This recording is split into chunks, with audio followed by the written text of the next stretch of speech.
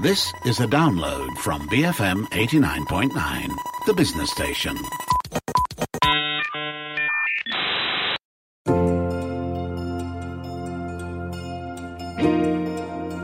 Patriarchy. You might have heard your feminist friend talk about how we need to destroy it. But what exactly does patriarchy mean? And why is it bad for us? All of us, both men and women. I'm Darshan Johan and this is Today I Learned. On the show with me today is Sharon Bong, an Associate Professor of Gender Studies. Welcome to the show, Sharon. Perhaps you can start by breaking down what exactly patriarchy is. Thank you very much, Darshan, for inviting me to be on this show.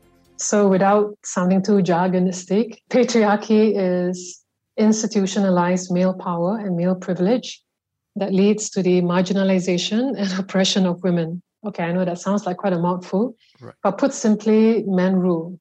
In my own work, I use this term carefully, not to just blindly superimpose that or apply it, because we recognize today that oppression is intersectional, meaning that one can be oppressed by multiple axes of oppression based on more than one identity marker. So we could be discriminated against based on our sex, our gender identity, our gender expression, our sexual orientation, but also ethnicity, caste, class, nationality, the religious groups that we belong to, or even the ideologies that we profess.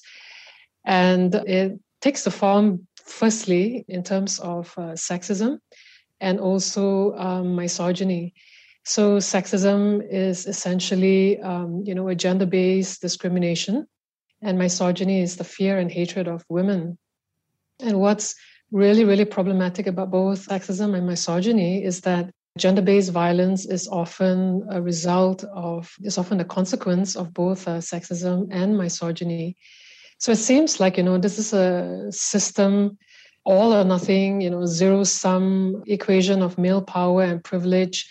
And very often women and vulnerable communities are punished for saying no, speaking out of turn, standing up for their rights and also the rights of others, refusing to toe the line or stay in place. So these are the various ways in which patriarchy is practiced in the everyday.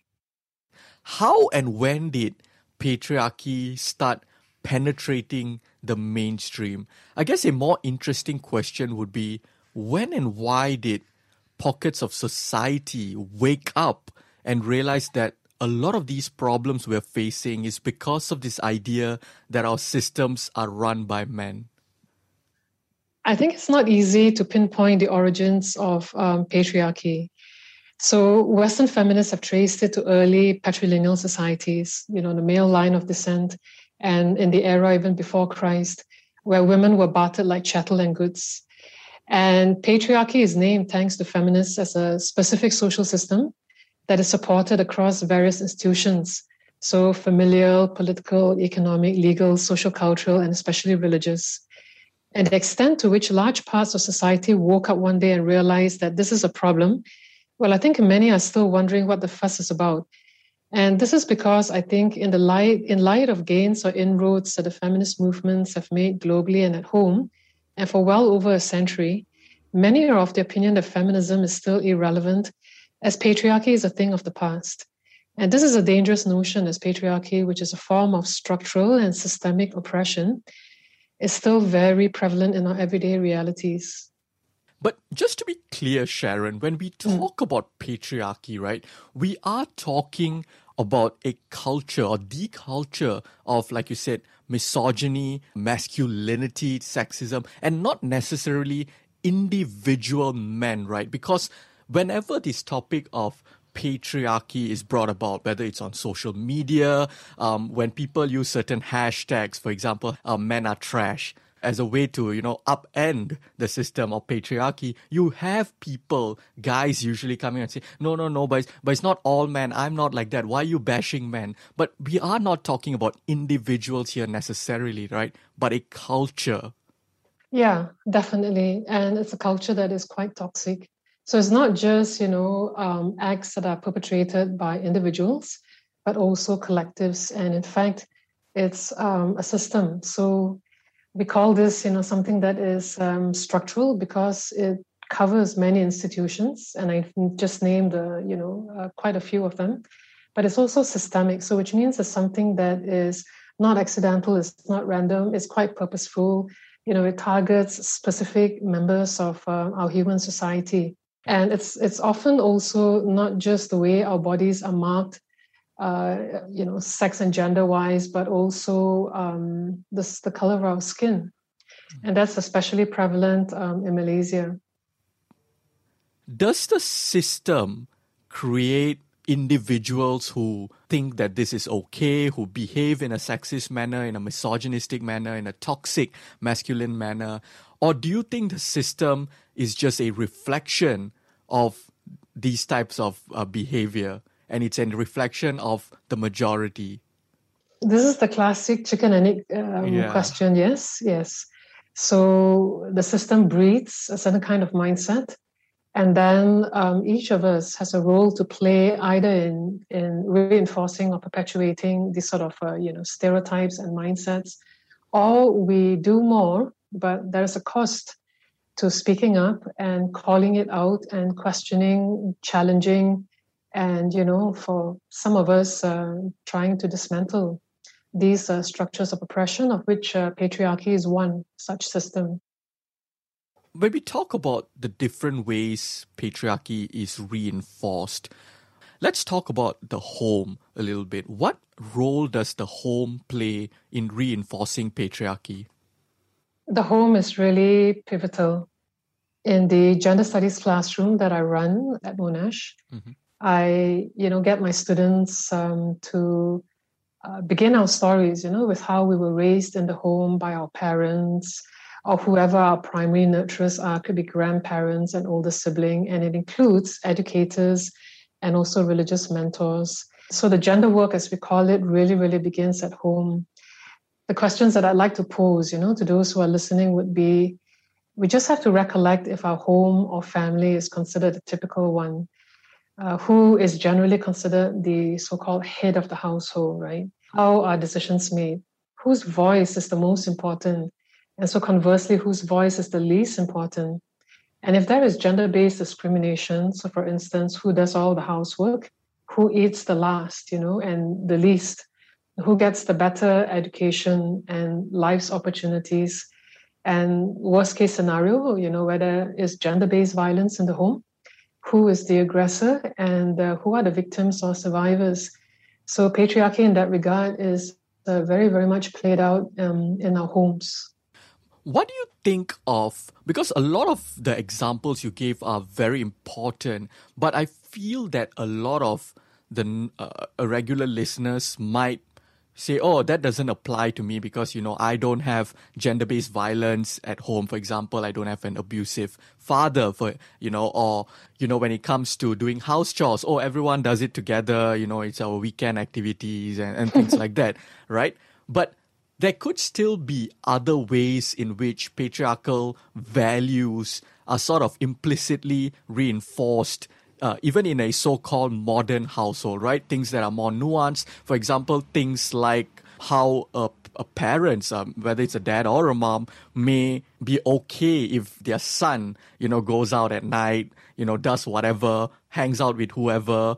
But then when it comes to women, there is suddenly this taboo, there is suddenly this overprotectiveness, or you can't go out with guys, you can't wear short skirts and go out at night. Are these ways in which patriarchy is being reinforced in ways where people might not actually realize? Yeah, you're absolutely right, Dashran, and you've pointed out very, very specific examples of what I termed earlier as, discrimination that is gender-based, so meaning that because you are the boy in the family or the girl in the family, you are treated in a specific way. And often this is discriminatory because it's simply by virtue of the fact that you are the daughter or by virtue of the fact that you are a son. And it seems as though, certain rules are prescribed for you. And there is a lot of gender stereotyping going on in the ways that you've mentioned. And some of this can be really like non-thinking, because this was how I was raised. So this is how I will raise my own children. But I think for those of us who are in that position to actually nurture the young, it's worth the while, to first of all listen to the show and to let, some ideas sort of percolate and, rethink some of the ways that we've been doing things, because it doesn't necessarily mean that just because this seems to be the way things have always been done, that they're necessarily healthy. The whole question of the valuing of girls because of their virginity, for instance. So this is the precise example that you mentioned, the curfew, the differences, right? Where equality doesn't mean the same curfew for the son as opposed to the daughter. And it's really, really problematic how the bodies of girls and by extension women are policed in this way. So you get the sense that one is valued for, one's purity, so to speak. And it's hugely problematic because in other cultures, if you're raped, there's a lot of victim blaming, there's a lot of body shaming. And of course, in very extreme cases, rape, which is essentially a power thing and not a sex thing, is, the victim is the woman, or the girl who is a victim is further victimized by the people who ought to be protecting her and, loving her despite. But that's the basis of honor killing, essentially, the idea that because the purity of, this girl child has been robbed, and the killing of the girl child then, is meant to purge this sort of impurity and then bring back family honor. I mean, it's so incredibly destructive and also a crime. But fundamentally, it's toxic for everybody because going beyond this example, because it limits our potential. Fundamentally, we're all humans and it limits our human potential. When people are straitjacketed, whether it's boys or girls, men and women, we are straitjacketed, forced to fit a particular mold. So we call these gender scripts.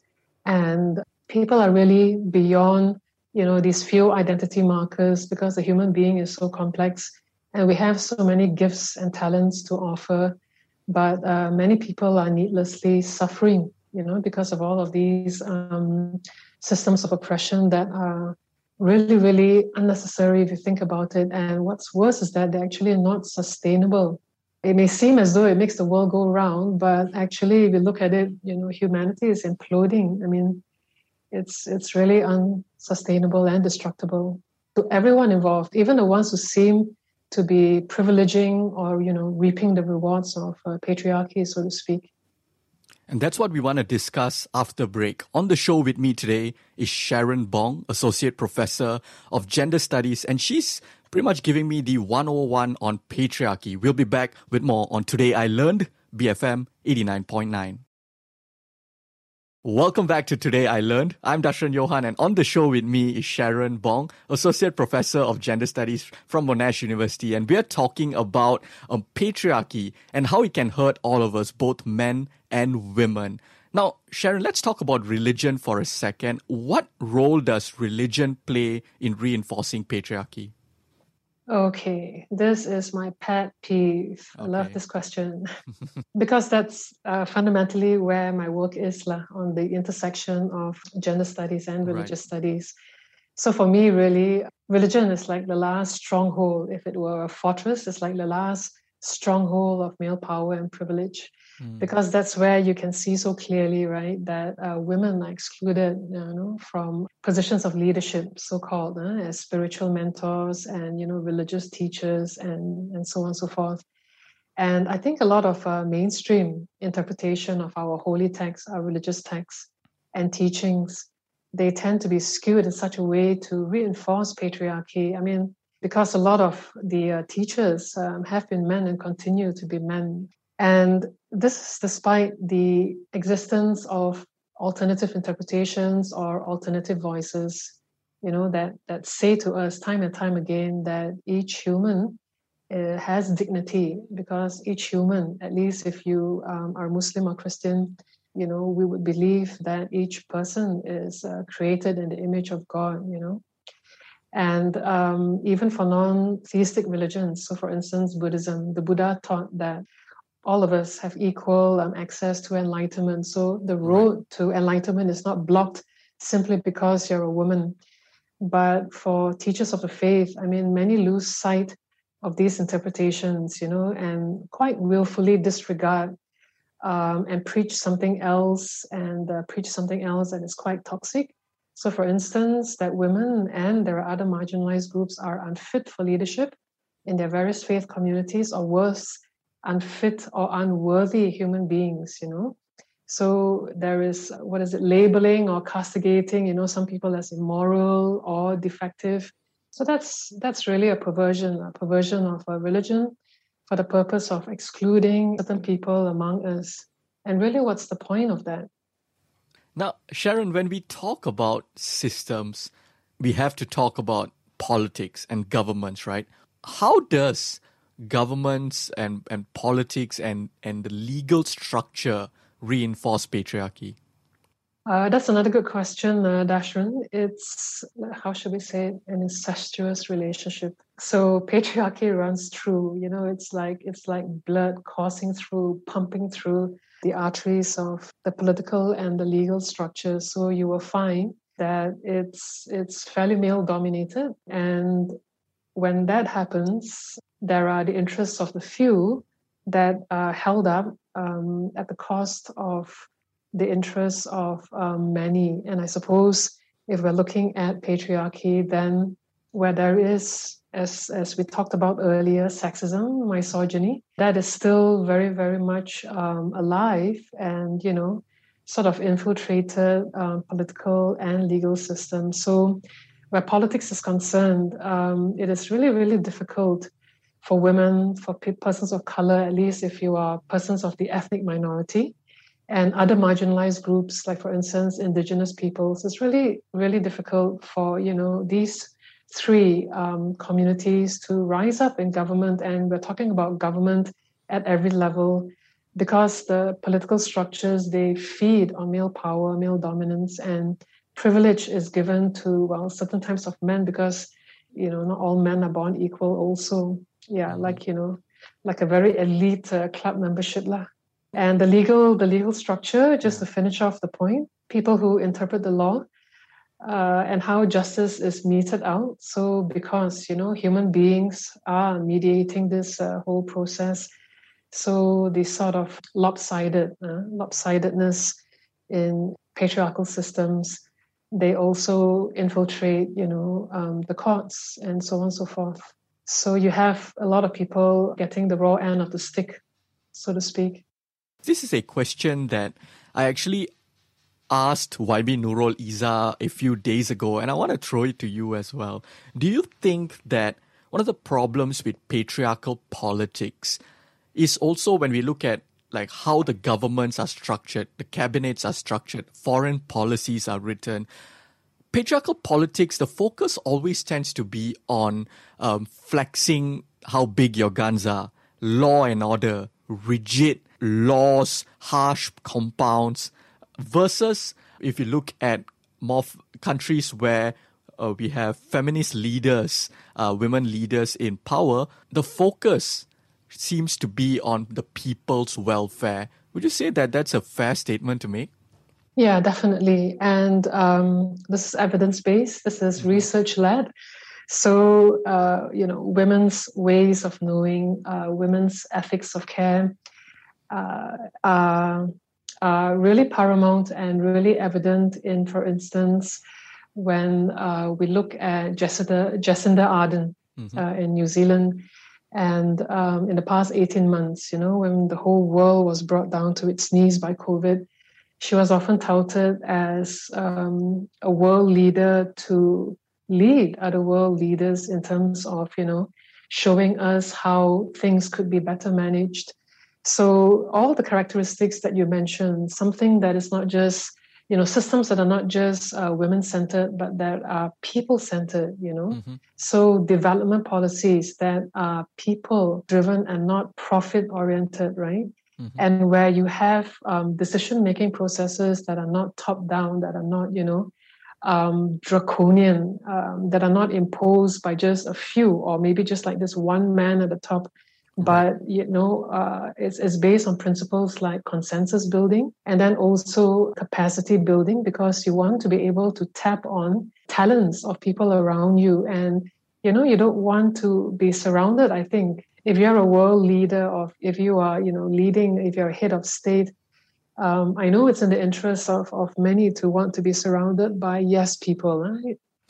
But I think sometimes, when I fancy, what would I do if I were, head of state? Don't know what state, but if I were head of state, I want to be surrounded by people who are, intelligent, who care about social justice, and to be, making decisions that are fully informed, right? That are fair, that are going to be equitable.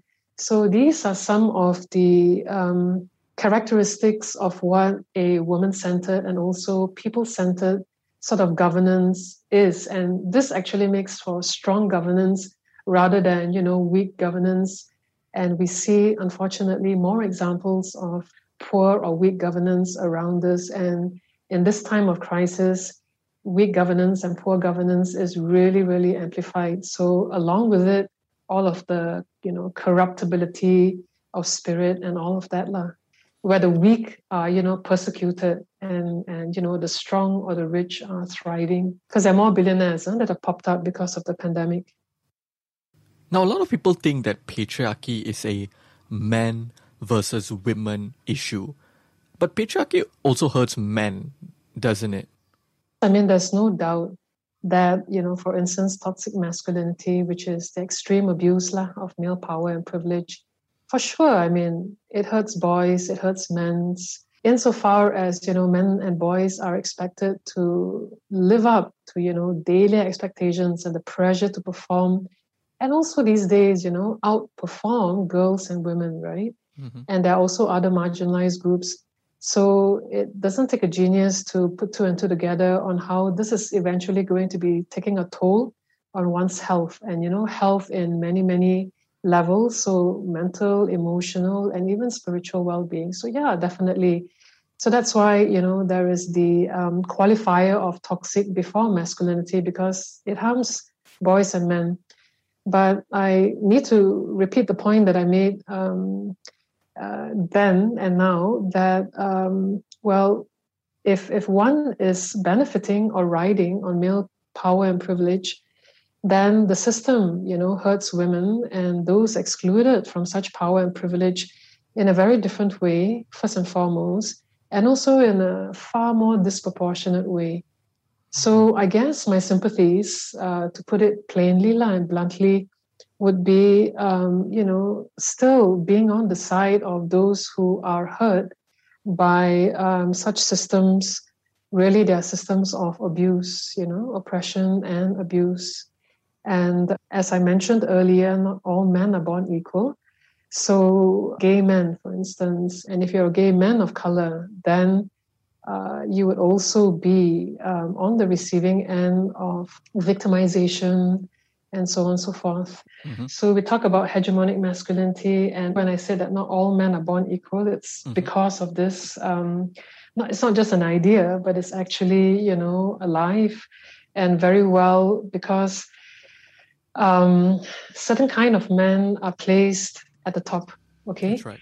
And this could be in certain contexts, in American, for instance, and in European context. This will refer to a white, straight, middle-class man. Mm-hmm. And this man is sort of like lording it over other men who may not gender present as masculine, who may not identify as straight, meaning that they, may not only desire members of the opposite sex, and even women who gender present as masculine and, like butch lesbians, for instance, and of course, trans men.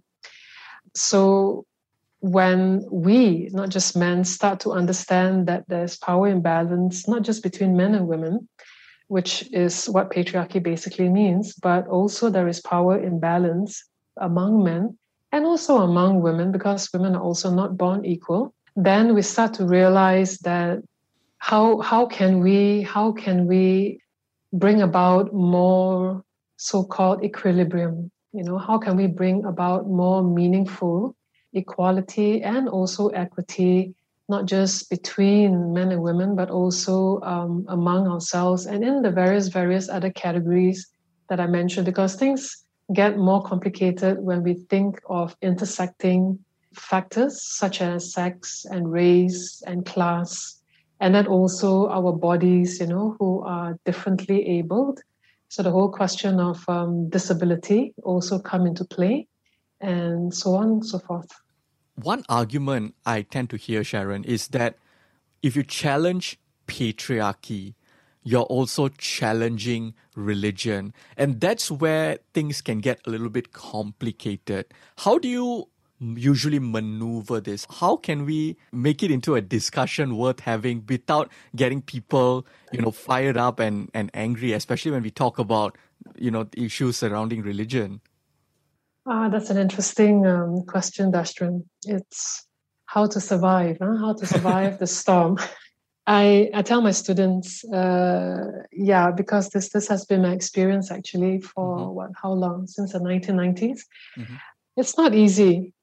And sometimes, we try to make the message more palatable, right? So that it's more digestible and people won't choke on it. But I think trying to placate people, trying to, manage people's reactions or emotions is not the responsibility of those who care enough, who identify as feminists or, don't have to use that label, but who are agitating, right, for social justice for so many vulnerable communities.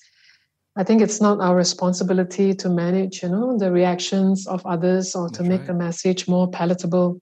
Because when we, feminists or otherwise, speak up, stand up to, call to question the status quo, that is definitely likely to ruffle, more than a few feathers, beginning with the ones who are benefiting most from such systems of oppression, because it really benefits a few. But, it leaves the vast majority actually really, really disenfranchised and wounded and even broken. I think it just takes courage. And today, it's a good time to be a feminist. It's a good time to be an advocate for social justice today because of the power of social media platforms. I mean, true, you get backlash and all of that, which feminists and others have received from time immemorial, death threats, rape threats. But it's having a community, people like you, think like you, have very similar social values, even though we come from such different backgrounds. But to have the support of such kindred spirits, I think that really goes a long way, because the journey would otherwise be quite unbearably lonely, I think. And as for me, personally, my students keep me going. I'm always inspired by them. Yeah. Right. And I think, where do you come from? How are the seeds of feminism, right? For sure. First of all, instilled, sowed in your hearts, right? Final thoughts from you. We've discussed the problems with patriarchy. How do we dismantle it? Okay. The questions don't get easier. I guess if patriarchy were a brick wall, okay, then we would dismantle it brick by brick. And, history has shown us that more than one wall has crumbled, right? The last time one chap decided to want to build a wall, that didn't work out, thankfully. And I guess for me, I'm particularly partial to radical feminists.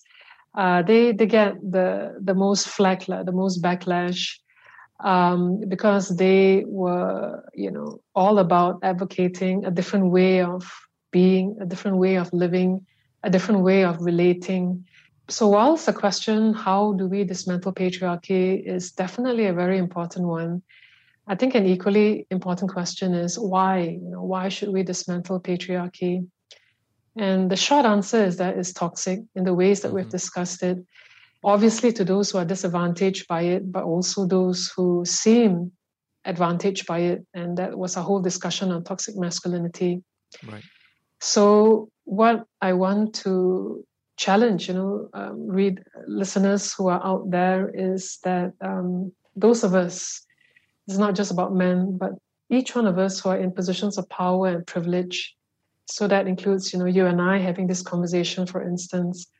We can and we must do more, to heal the sick, to raise the lowly, and to mend, broken relationships. And there is this cliche that young people throw around, but I find a lot of meaning in it because it resonates with the urgency of how, this needs to be done, like now. If not me, who? If not now, when? So for any one of us who is troubled by what we see around us, by people who are hurting, by people who are being wounded, and especially if we are benefiting in some way, not directly sometimes, but, even indirectly, because we happen to be, born into the so-called right sex, the right sexual orientation, the right skin color. All of us can and should do more. Thank you so much for joining me today on the show, Sharon. No, at all, Darshan. Thank you for asking. That was Sharon Bong, Associate Professor of Gender Studies at Monash University, enlightening me on patriarchy. What exactly is it, and how does it hurt all of us, both women and men too? So if you missed any part of this show, you can download the podcast on the BFM app or on bfm.my. Just search Today I Learned. Once again, I'm Darshan Johan, and this has been Today I Learned, BFM 89.9. Thank you for listening to this podcast. To find more great interviews, go to bfm.my or find us on iTunes. BFM 89.9, the business station.